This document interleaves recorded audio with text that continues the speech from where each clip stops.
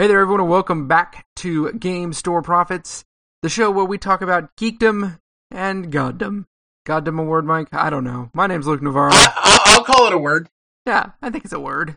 How about kingdom and geekdom? There you go. That sounds better. That rolls off the tongue. If we ever make t-shirts, that's got to be on it. There you go. There you go. All right, Luke, so, as we normally do in the show, we want to talk about what we've been up to. So tell me, what sort of fun, geeky little things have you been up to lately? Not as much as I would hope. There have been some things, but I don't know. I think they're geeky. Like, for example, I think spending 10 hours with a master barbecue cook learning his trade, that's geeky, but not typically geeky. So yeah, I went to barbecue camp. That was an awful lot of fun. Otherwise, more traditional geeky stuff, been playing and failing video game. Failing? Oh, please explain. 3 games that I completely expected to love that I basically gave up on 3 hours in. Ooh. Okay, so first game, way behind on, but I know it. I just don't care because it's not really the kind of game that I like. That is Call of Duty Black Ops. So last year I do 52 Weeks of Geek, right? Yes. 52 video games in 1 year, in addition to 52 movies, 52 books. The first game I played, and really the first game I played after I got my Xbox 360, was Call of Duty, right? That's a good game. And so I sit down with Call of Duty, almost 2 years ago, and I put it in, and the first level, right, is this, it's like a training run you have to go through, and at the end of the training run, it tells you what level of difficulty you're supposed to play on. I see where this is going. Yeah, so I run through and it basically tells me to play on, like, infant girl. That's about where I'm at. But by the time I'm done with the year, right, I'm like, I could totally school this game. 52 games in this year, I've got skills now. So I finally come back to Call of Duty Black Ops, and now it's not a challenge for me. And what's interesting is when it wasn't such an intense challenge, I actually got to stop and look at the game and go, I don't like this at all. This is not fun for me to have somebody yelling and screaming and telling you to go here and go there and please, please, please cover mechanic, please. So yeah, I played Call of Duty Black Ops, didn't like it. I realized that there's another Call of Duty coming out in like a couple of days. Not my world. However, 2 games that I totally expected were going to be my world that I didn't like. First, Bastion. Downloaded, tried to play Bastion. I kind of enjoyed it, just never really clicked into it. I would that it was amazing. I would agree. I never got Bastion like the full thing, but I kind of messed around with it a little bit. And it was getting great hype. Everyone was talking about it, but it really wasn't my thing either. Yeah. And the second game, or the third game, I guess, that I've played recently that I literally sent back after like 4 hours was Deus Ex Human Revolution. And I thought for sure I was going to love this game. That is surprising. I haven't played it, so I mean, but again, that's another game where I've heard nothing but good things about everything that's going on with Deus Ex. I mean, it's a good franchise, and people have been saying that it's a really good game. All right, so here's the thing. The cool thing, the thing I love about the game is that you can choose how to play. And if you're going to give me a choice to choose how to play, I am always going to go some variation of stealth snipe. Right? I'm going to play like a ranger, I'm going to play like a thief, I'm going to play like a spy, something like that, because that's the way I like to play. I like that, like super intense, that I know that as soon as somebody sees me, I'm a dead man. Right. I love that. I like that. I don't like having to run around and shoot at 50,000 people with bullets coming at me from every direction. I like the more cerebral planning everywhere I'm going kind of a thing. And you can do that in Deus Ex. And as you augment yourself, you can level up by adding new abilities. For example, the ability to know how much noise you're making, or the ability to walk silently. Those kind of things. So I'm leveling up stealthy stuff, right? Yeah, I'm really curious here, Luke, because from the way you're talking about it, it seems pretty awesome. Until you get to the boss battle, and you gotta shoot the dude. There's no getting around it. I have no armor, because if you're stealth with armor, you suck. I have no guns because I just walk up to you and strangle you. And the only other gun I have is a sniper rifle. And you snipe the guy in the head. He's not wearing a helmet, and he just looks at you and chucks bombs at you. Drove me crazy. Spent an hour on this stupid boss battle. Finally got angry. Sent it back. Well, you want to know what? Actually, now that you mentioned that, as soon as you talk about that, I'm reminded of the guys from Penny Arcade did a comic strip. They did a whole strip on that fact. Because, what's it called? Gabe, both the character and the real guy, had this really difficult thing. Like he was basically making a comp sci kind of guy. Like, I can hack every computer on the planet. Right. I'm not much for fighting, but I can hack every turret in the place to kill the bad guys for me. And then he said, yeah, I got to the end, and there's this giant man who wants to kill me, and I'm screwed. So unless you went with the, super tough armor, super armor, super shooty guys, mega gun, you're in trouble. Yep. So I don't even know how far in I got, I suppose. I let's put it that way. I didn't even get to the point where I was like, I'm going to look this up on a guide on IGN or something. I'm just like, this made me so angry, I'm done. Off we go. And so yeah, those are the geeky things that I've been doing. But here's the good news, my friend. Winter is coming. And with winter comes good video games. Well, fall, winter, holiday. I just love the fact that winter is coming in light of the fact that, George R.R. Martin has put out the new book and everything like that, and the HBO series has become such a hit. I love the fact that winter is coming has become such an epic statement. Let me ask you this. You follow me on Facebook, yes? Yes. Yes, I do. Did you see that I posted a picture of my child's art? Yes, I did. Yeah. Now, I recognize that most people that aren't named Navarro have no interest whatsoever in my children's art. However, this one you might have fun with. Let's just say it has something to do with Vincent van Gogh. Nice. All right, Mike, so what have you been doing in your geeky world, the uber geeky world of Mike Perna? Oh, I mean, I can't say that I've been uber geeky. This has been a very long, very taxing week at work and everything like that. Stupid work. So, I know, silly day jobs. I want people to pay me for, talking about God and doing geeky stuff and writing. Can I do that? But anyway. It depends on how much you want to get paid. That's very true, very true. But I'll give you 99 cents once a year. I'm down. Until I find that patron who will be willing to, let me do what I do. I've been kind of limited. My gaming, I have picked up a little bit of fun times with the wonderful sandbox that is Minecraft. Minecraft, for those of you who might not know, is a game that has no point, really. It really does. People have asked me when I say I play Minecraft, they ask you like, oh, what's the point? I go, you survive, you build houses and run away from bad guys. That's all you do. And because it's pretty much a sandbox where you go around, you mine stuff and you're hunting for materials like wood and stone and various metals, and so Minecraft, you're just wandering around this randomly generated world looking for stuff and then building stuff, and there is no point. It doesn't end. You just keep building. And if you get bored, you say build a new world and you start over again. For people who are really goal oriented, it's a horrible waste of your time.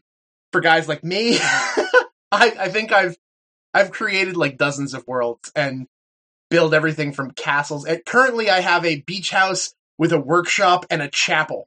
Yes, I built myself a chapel. The Church of Mike. It's really cool, and maybe at some point I'll find some kind of program that will let me make video of it, and I'll show you guys how awesome my stuff is. But other than that, one thing that I've really gotten excited about is something that you actually turned me on to from Guys Can Read. Okay. Little thing called Audible.com. We love Audible. Audibletrial.com/GCR. Sorry. There you go. Sorry. Wrong show. Hey, no. You'll plug it. That's fine. I'm all for supporting Guys Can Read. It's a wonderful cause. What I will say, however, is that, I just signed up again. I had budget reasons. I had to stop getting on it for a while. But I was just called by, if I sign up again, I can start getting free ebooks to listen to at work. Okay. Can I give you the secret that I can tell you on Game Store Profits, but I can't say on Guys Can Read? Oh, I know what you're going to say. So here's what you do. You sign up. You pay for a month. you put your account on hold. You put your account on hold. It automatically puts your account for 3 months. You still have access to all of your audiobooks. And here's the key. You can still buy audiobooks. So, periodically, they have the $4.99 sale, or $4.95, I think it is sale.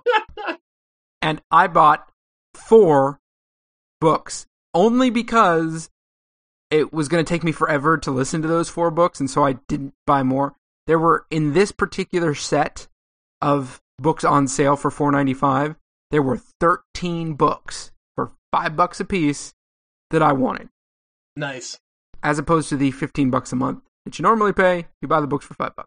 All right. Don't tell Audible I said. What I will say is that I got 2 books at this last go around. I re-upped and I got 2 books. One of them is a book that I had already read. Okay. And another one is a book that I had heard nothing but good things about. Everyone who's anyone in the geek world has said that it's the greatest book ever. And I had to get it. The first one is the 10th anniversary edition of American Gods by Neil Gaiman. Cool. I actually listened to American Gods in audiobook format from Audible some long time ago. I love this book. It is, I can't say it's the first Gaiman book that I've bought and tore through, but it's probably my favorite. I was just talking to somebody at work today that I would argue that American Gods is probably one of my top 5 fiction books of all time. I could totally agree with you on that. It's the best Gaiman, no question, and I think Gaiman's the best speculative fiction writer writing right now. Absolutely. Now, for those of you listening, because we are a show, and I do feel a responsibility for saying this, it's rough. There is some stuff on here that is hard to deal with. Unless you have a moral thick skin, you don't want to read this book. Right. There is some stuff in here, but it's and it will happen on like page 1. Yeah. It's not for no good reason. It's not, being graphic for graphic's sake, but it's there, and I feel like putting that disclaimer. If it weren't for this, I would universally tell everyone I know this book is awesome, but because of that, I would tell you it is good, but be careful. If you struggle with any kind of problem, especially with like sexual sin and everything like that, this is not a book for you, but it is incredibly well written. And I at first I was a little leery because of the fact that I already own this book. And so I go, do I really need to get this book and listen to it? There were a couple things that swayed me. Thing one was that it was a full cast audiobook. So it's not just like the one reader who sits down and reads all the characters. This is a full cast. In fact, at the end of the book, they go through it. And I lost track of how many different people were involved in recording this book. And it's well done, and it's really well put together. And for that reason alone, I think it's worth it. The reason I particularly was excited about the fact that this is the 10th anniversary edition is that Gaiman put bonus content. Ooh, DLC? It's the book version of DLC. There's a whole section of stuff that, for one reason or another, he chose not to put in the book that he added on. And he's still, even when he put that edition out, he thought about putting it back in the book, but decided against it, but thought it was worthy enough that people should hear it / read it, even if it's not in the story. Oddly enough, for those of you who don't know the concept of American Gods, the whole idea is that when people would come to this country, when people would immigrate to this country, they would bring their gods with them. Right.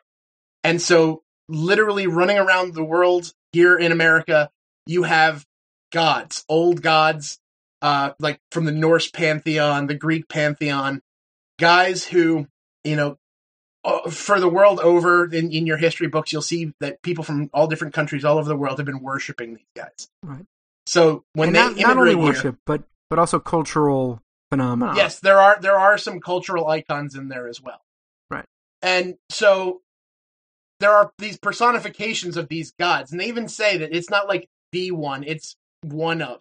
And it's really complicated and really awesome. And the idea is sort of like these gods come into existence wherever they are acknowledged. Right. Right. There is like a local incarnation of whatever deity is being worshipped. And that even can be argued from the historical biblical perspective, because there is an idea of a local deity, like people from this nation would worship this god. And there's a reason why in the Old Testament and things like that, you start seeing people say the God of Israel. Right. Because the idea of a localized, this god is for us deity is old school. But the really cool thing about this book is that not only do you have these old gods, you have new gods. And the new American gods are things like credit, right, technology, media, and all sorts of stuff like that. All sorts of things that any theologian would argue are things that we place as modern Americans. We will place them as gods in our eyes. And this personifies them. And it's amazing. There's this whole big conflict between the old gods warring with the new gods, and there's all sorts of twists and turns, which would take me 3 hours to discuss with you. It's really well done, and I'm really psyched about it. But in the new content, the main character, Shadow, meets Jesus. Jesus was not in the original text. No. I mean, he gets mentioned once or twice, but he's never in it. Right, these are old world gods, not... Well, no, I guess there are plenty of ancient Near East gods as well. I think yes, he just there are. skipped it so that he wouldn't get slammed. I think it's part that, and I think he also acknowledges the fact that it's a touchy subject. Right. I mean, a lot of the gods and things like that he's touching on. In fact, I don't think there were any allusions to any, for lack of a better term, living gods. Gods that are still worshipped actively. Right. No, everything is old world gods, because the idea is, other than the quote unquote new gods in this book, right, all the old gods are gods that people have stopped worshiping. So we're talking like the Egyptian gods and... Right. Several Egyptian gods show up, Norse gods, Greek gods, African gods. Right. You know, all sorts of they even bring in things like the Morrigan, which is a Celtic deity. Mm-hmm. All sorts of stuff comes into it. It's awesome. But when I listen to the story about the main character Shadow meeting Jesus, he's never like, "Hello, I'm Jesus." You know, it's this simple guy in jeans and a baseball cap. He's talking about, just really simple things. He's speaking plainly, and it's all illusions. It's all, he noticed like chisel marks on his hands and things like that. And the stuff that Jesus says in there is worth reading. I'm not going to go into it because that's a topic for a whole nother thing. That it could be taken out of the context of the book. Some of the things that Jesus says in this story seem horribly wrong, but within the context of this story are very interesting and thought-provoking. If you want, feel free on our Facebook page or email me or anything like that. Talk to me about it. I would gladly go over the way I think this is awesome. But I would challenge you to read that little addendum as part of the book, because if you read it outside of that book, it's going to be horrible. Right. And so between that added content, and there was even a thing that Gaiman actually read by him, which is exciting. It was talking about the process of writing it, and how can you be an Englishman and write about American culture. And he even brought up the fact that he was not this American Gods was not the first time he did that. Sandman, the comic book that he's responsible for, Sandman almost entirely takes place in America. And so you get this whole different, and he talks about the idea of having that national identity, the place of American mythology, which is something that people don't necessarily associate with America. They think of it as some other countries have this epic mythology, but America lacks it. And he says, no, it's there. It's just different from what you see somewhere else. And so having him talk about that, it's awesome.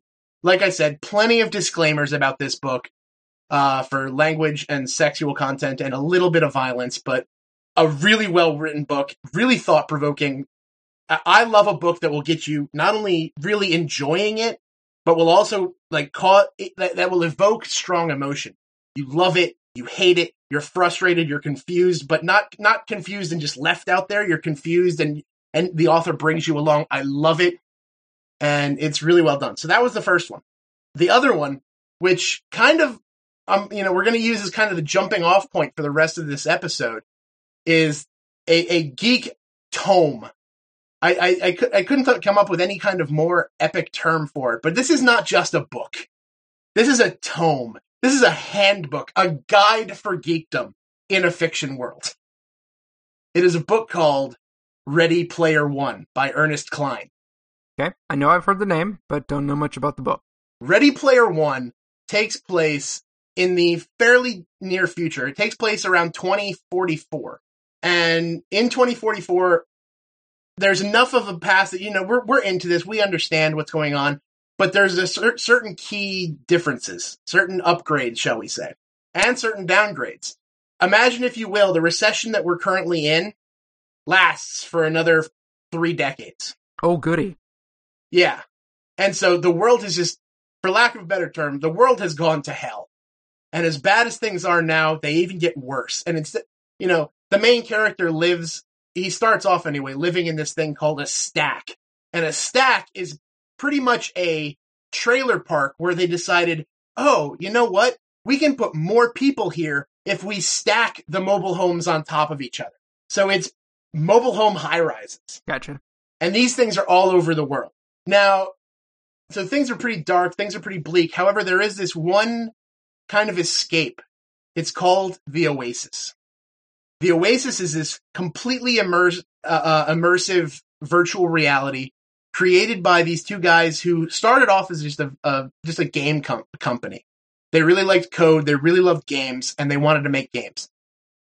They got successful making games, and then they decided that they wanted to go to the next level. And the next level is the Oasis, where people pretty much insert themselves into this virtual reality. And at first, it just starts out like a game. It starts out like an MMO. But after a while, people realize that there's something really powerful here. And so their entire lives get brought into this virtual reality. Shops, schools, everything is done inside this virtual reality. Well, the story goes along that the guy who created this Oasis, one of the guys, dies. And he has no family, he has no heirs, he's just there. And he dies.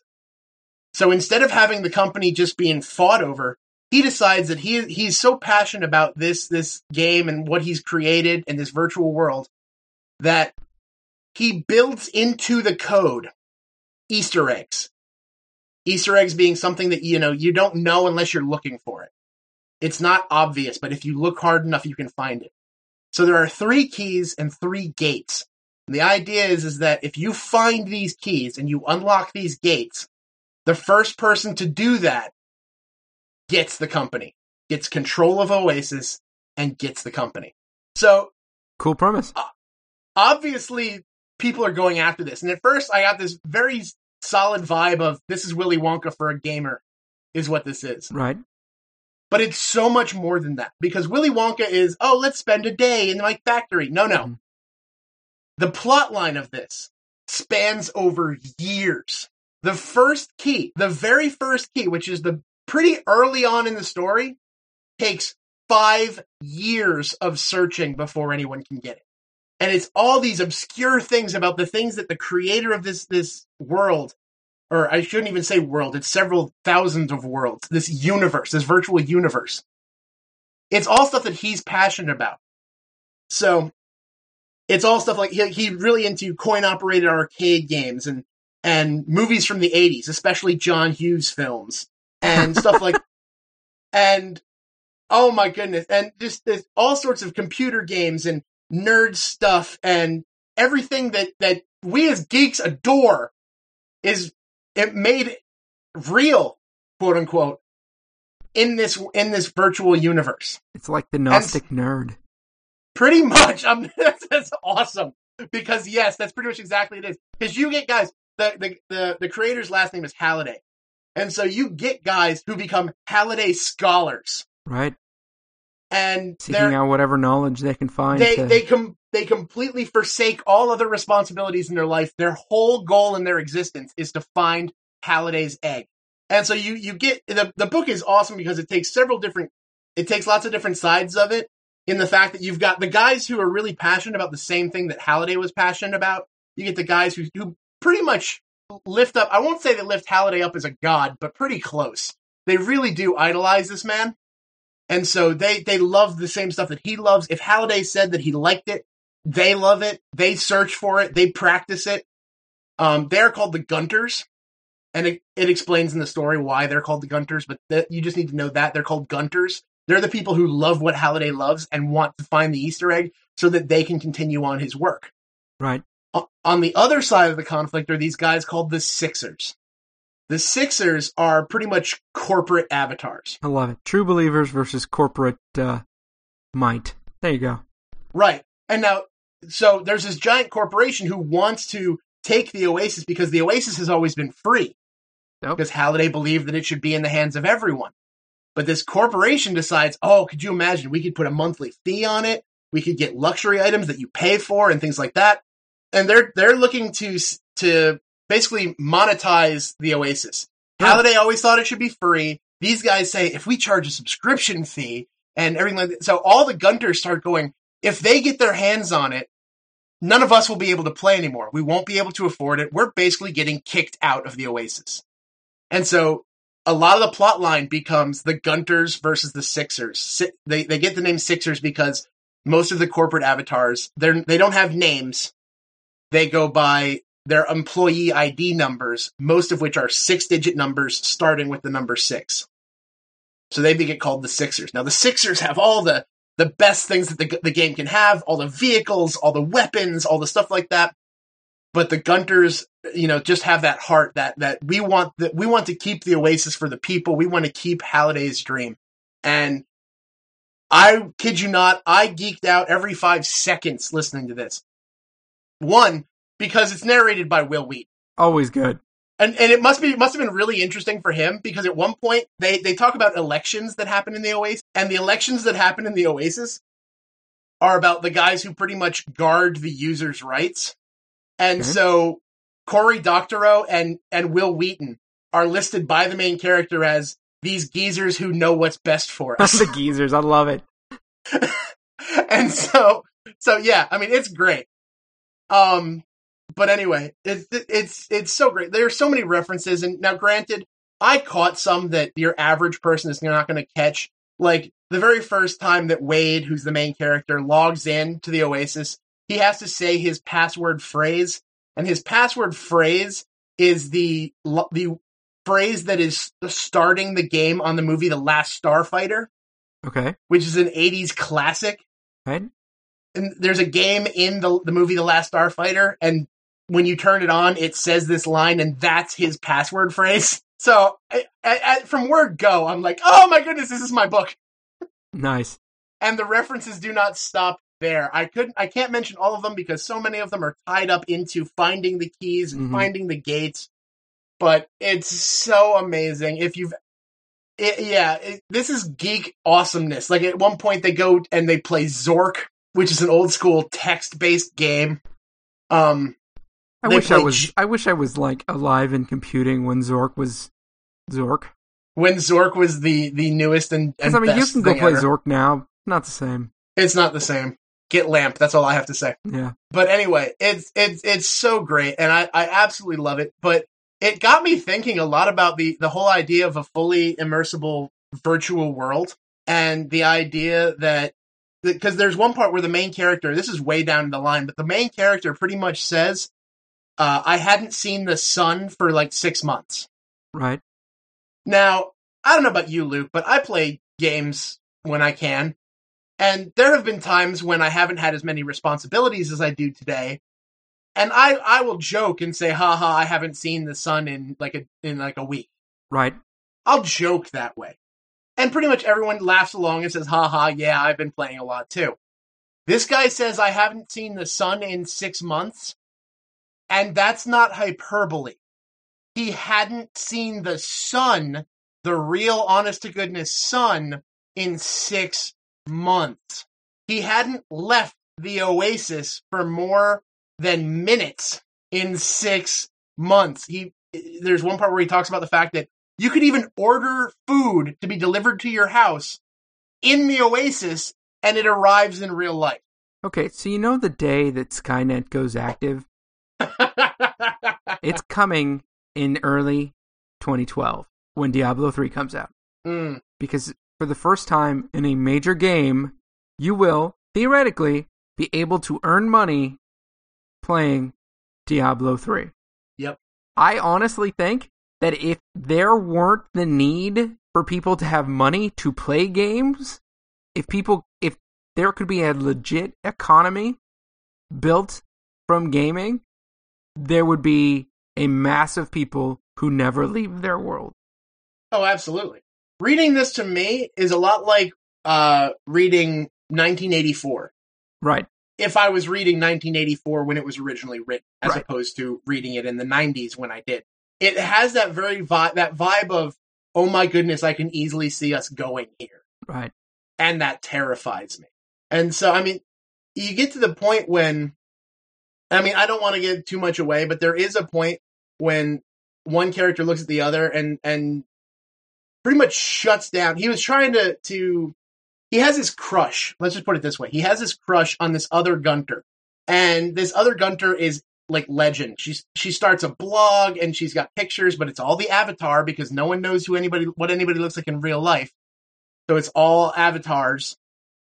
And so he falls in love with this girl. And he meets her in the game. And he falls even more in love with this girl once he starts talking to her. And they start going out in the Oasis.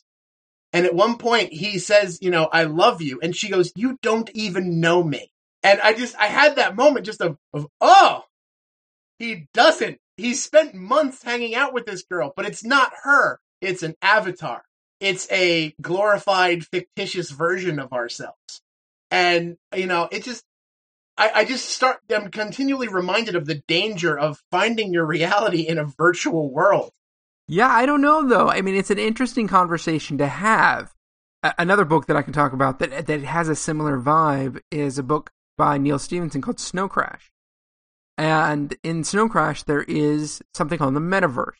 The difference, well, maybe not difference, I'm not sure, but the metaverse is essentially a parallel existence to what we have. But each person in the metaverse is analogous to a human.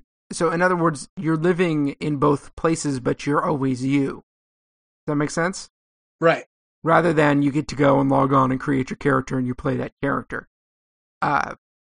Business is done there and relationships continue and it's a, you know, sort of a 3D virtual world kind of a thing. And I think that there's going to come a point where we exist. It's going to become a communication medium, right? Not that it's going to be, oh, we have this dual identity kind of a thing, but that there will be a parallel world working alongside of ours where we can do stuff, but it's still us doing it. Does that make sense? Yeah. Well, I don't, you know, keep in mind, I don't want to completely knock virtual worlds. I think there is value to being able to communicate and interact with folks that, you know, are in other parts of the world. I mean, I admitted that I played World of Warcraft. I played it for like 2 years, and I thoroughly enjoyed it. I love talking with the guys that I played with, most of whom I've never met in real life. There is a place for that. And heck, we're even talking about the fact that we want to have when Old Republic comes out, we want to have a Game Store Profits Guild on that. So, I mean, there's place for virtual stuff, but I think the danger comes in the fact that there's too much. The big thing that gets stressed is the anonymity of the internet. Right. Yeah. And it's a key thing all throughout the story of Ready Player One is the idea of the anonymity of the internet. You can be who you want to be, and not to give away too much, but it takes place on a number of different levels. One that I can give you, because it's not going to spoil too much, and you know you can imagine it's coming. At one point, the big evil corporation finds out where Wade lives. They find out his real name. They find out where he goes to school, and it's a shock to his system because the big thing about the Oasis is no one's supposed to know who you are. Right. And so that actually leads to him getting into a lot of trouble because they actually start coming after him in the real world. And there's so much stuff going on with that. But just this idea of when anonymity comes to play, you can craft yourself. You don't necessarily have to. In fact, when I play online games, depending on the situation, there are some online games I play me. Right. I'm me. But even at that point, I'm not actually me. I'm the glorified, pumped up, awesome version of me. And one of the characters even says, she goes, I don't like talking because it's easier for me to control what I say when I type it. And so she only communicates via text messages. When video messages are all flashing over their screens, she will only communicate in text messages because she wants to be careful about what she says to pretty much guard her actual personality, her actual identity. And I think as long as that's present, it becomes dangerous to find your reality in a virtual world. Yeah, that I agree with. The difference between finding your existence in an alternative character and sharing or experiencing a life as yourself online, for me, that's a significant line. That's a significant difference. That said, I get it. I am one of those people who will spend an awful lot of time in a game world, assuming it's the right game world. You know, you talked about the Old Republic. I'm going to spend a lot of hours in the Old Republic. Sooner than that. And this is not a shared game world, but Skyrim is coming out in about a month and a half. Yes. I will spend an awful lot of time in Skyrim because I love exploring those worlds. And I think that there is something significant about that because there is a sense in which we have no world left to explore. It's not really true. Each of us as individuals can still go out and experience the world. But there is this sense in which imaginary worlds are the only place we have left to go and find new stuff. And, so like a last frontier kind of vibe. Right, exactly. And, you know, so for me, I fully admit that I am prone to the lure of imaginary world. Well, I think the big thing, the difference between just I like spending time in a virtual world and some of the dangers that I'm kind of worried about is the idea of escapism versus running, as it were. There's a difference between vacationing and just running away. Let's put it that way, into virtual worlds. I'm all for taking little vacations. Like sometimes life just stinks. It really does. Things get you down. And you want to go and be powerful and slay dragons and, you know, save the universe and other things like that. I'm all for that. I'm all for doing that for a good chunk of time. But the difference is, and this plays out in the book as well, the difference between that and my life is horrible and I don't want to live it. So rather than fix what's happening here, I want to be someone else.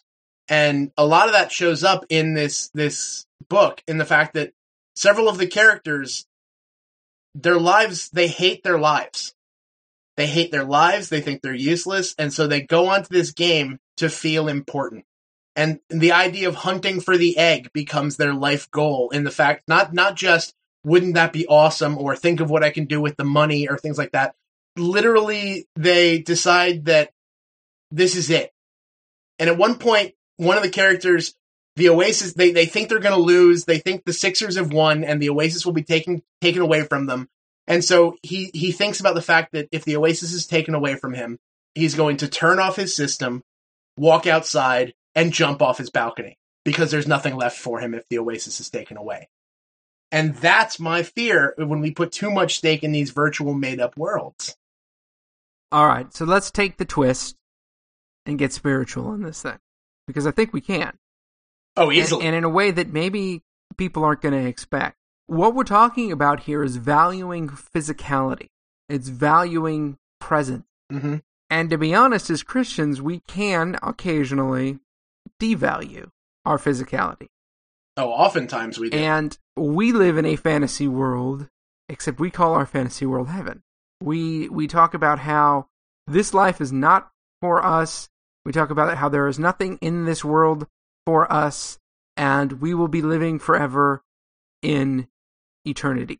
Completely accurate. We will be living forever in eternity with God, but we sometimes allow ourselves some of the same mistakes that, obviously it's a different situation, but some of the same attitudes that someone who is spending their life living in a virtual game world would do. Well, yeah, I mean, even if you take the jumping point would be to take something that is biblical, and we've taken it into weird, not accurate places.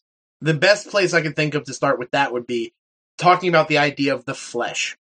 Right. Exactly. All throughout Scripture, whenever you hear about something done in the flesh, or he listened to his flesh, or things like that, it is always in the negative.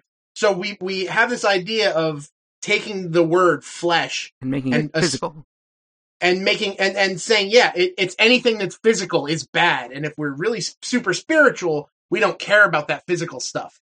And that's jumping off that word, which that's true. The word for flesh does mean flesh, but I think we're assigning too much to that. A biblical term that is used to talk about all the stuff of this world that takes us away from God is not necessarily limited to physical stuff. Well, I mean, you know, we don't do that the other way around. The Bible talks about heart all the time. In fact, it's actually talking about stomach most of the time. But right. But in either case, we don't take it to mean the literal organ. We take it to mean that which we are passionate about, that which we love, that which speaks to our soul, whatever. You know, we don't take that literally.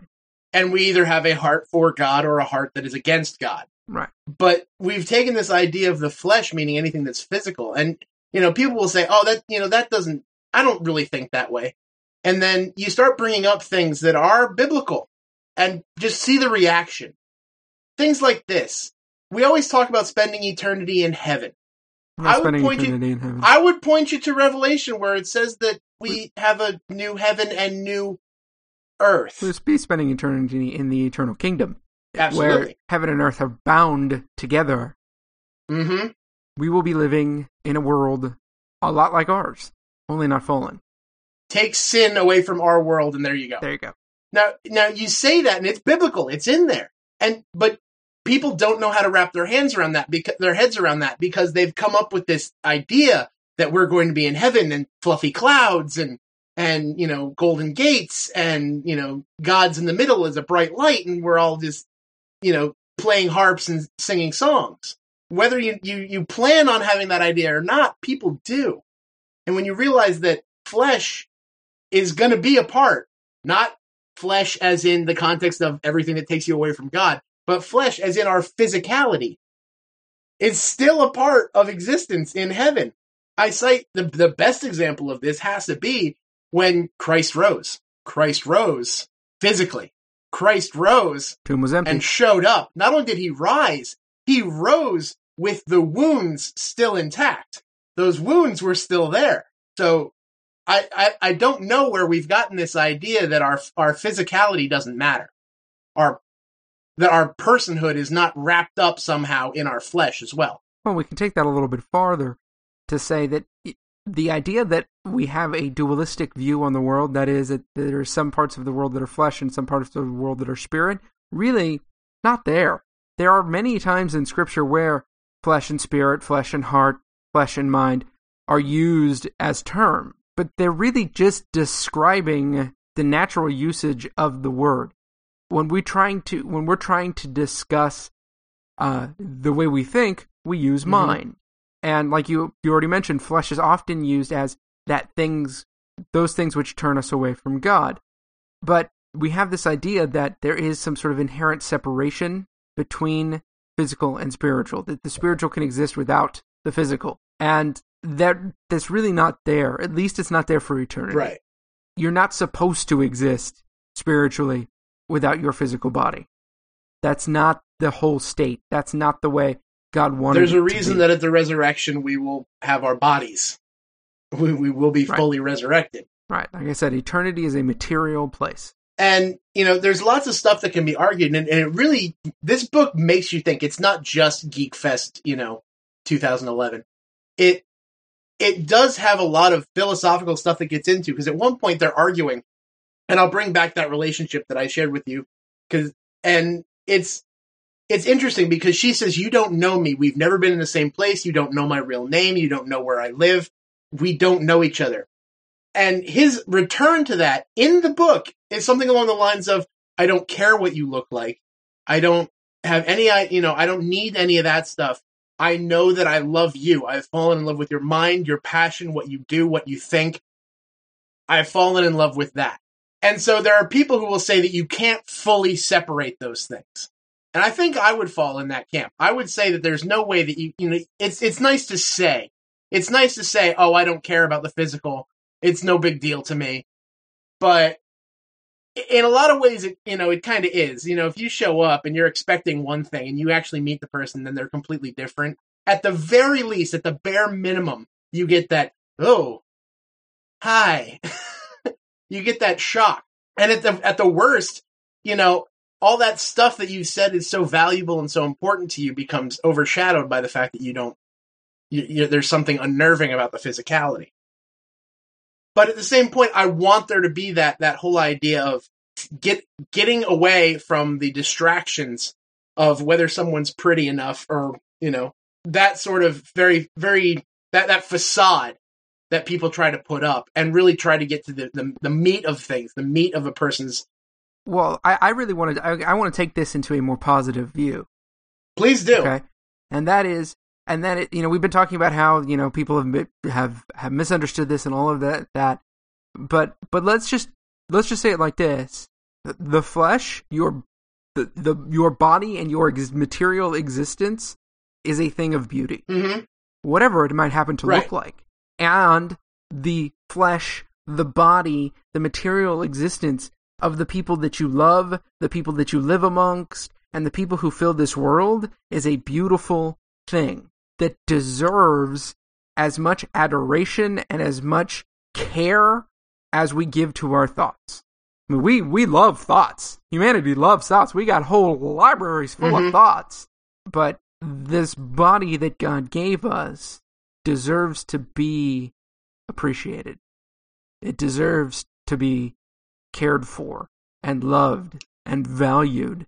And in your own case, that the idea that your body is sacred is significant. Well, there's some passages that are always going to be brought up, and they almost reach that hallmark level of cliche, but they do so and they get repeated so often because it's truth. The idea that God knows every hair on your head. Everyone brings that up. But if you really contemplate that, if you really contemplate the full effect of what that means, that pretty much if you break it down, the smallest detail of your physicality, God knows and God crafted and God loves. It goes beyond just, oh yes, you as it's an entire person. Not just the physical, not just the mental. It is everything that is you. God knows and God adores. And that includes every tiny little imperfection that you've thought of as so horrible. God knows it and God loves it, and God has lovingly crafted us since before we were even crafted in the womb. God has known of us.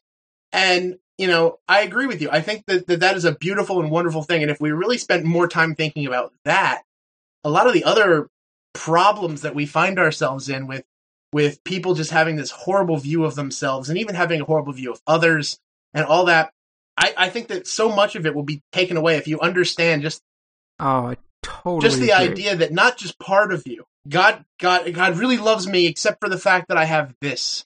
No, God loves everything. I gotta tell you, I've spent an awful lot of time in the counseling chamber, and a lot of that time could be solved if we simply taught more thoroughly and more often that the body we have isn't wrong. It's not evil. And yet, for whatever reason, even now, we don't live in puritanical old-fashioned world anymore. I mean, that's gone, man. But we still carry those things, and especially in relationships. One, in our understanding of ourselves and our viewpoint of ourselves, but also in our relationships with those who we're closest with. If we could just get the idea that the body isn't bad. So much could be healed. Yeah, I mean, I've spent some serious time reading over and doing different events and speaking for this organization. It's a group that focuses on depression and suicide and this horrible, I don't even know what to call it. Just the act of what's called cutting. When you can't feel anything, so you take a blade to your skin so that you can feel something to understand that you're alive. The organization is called To Write Love on Her Arms, and they spend so much time just trying to bring them. I don't know if they're a Christian organization or not. I've heard different things about whatever. I don't care. I love what these people do. These people, they set up all sorts of suicide prevention stuff. They have major events, and the whole idea is that they want you to realize that no matter how bad you think you are, that there are people who care. That there are people who care and who love you and support you. So every once in a while, they'll do these days where they'll put up on Facebook or something like that, and they'll say, on this day, we want everybody all throughout the country to physically write the word love on your arm. And just have that there for throughout the day, so that anytime anybody asks you, why do you have love written on your arm, you can tell them. And every time that thing comes across my email saying we're doing it on this day, I always do it. And I always write it in giant freaking letters across the entirety of my forearm. Usually both arms. Because that was me. Growing up, that was me. I thought that I was useless and wrong, and just everything about me just sucked. And I didn't know about God, and I didn't know how much he cared for me. I thought I was broken and just beat up and useless. And it wasn't until people started really telling me about how much God cared for me and how much God loved me that I began to look past that. That I began to not only see that God just doesn't tolerate me, that God loves me. Whether I look a certain way, whether I have certain aspects about me, it doesn't matter. God still loves me.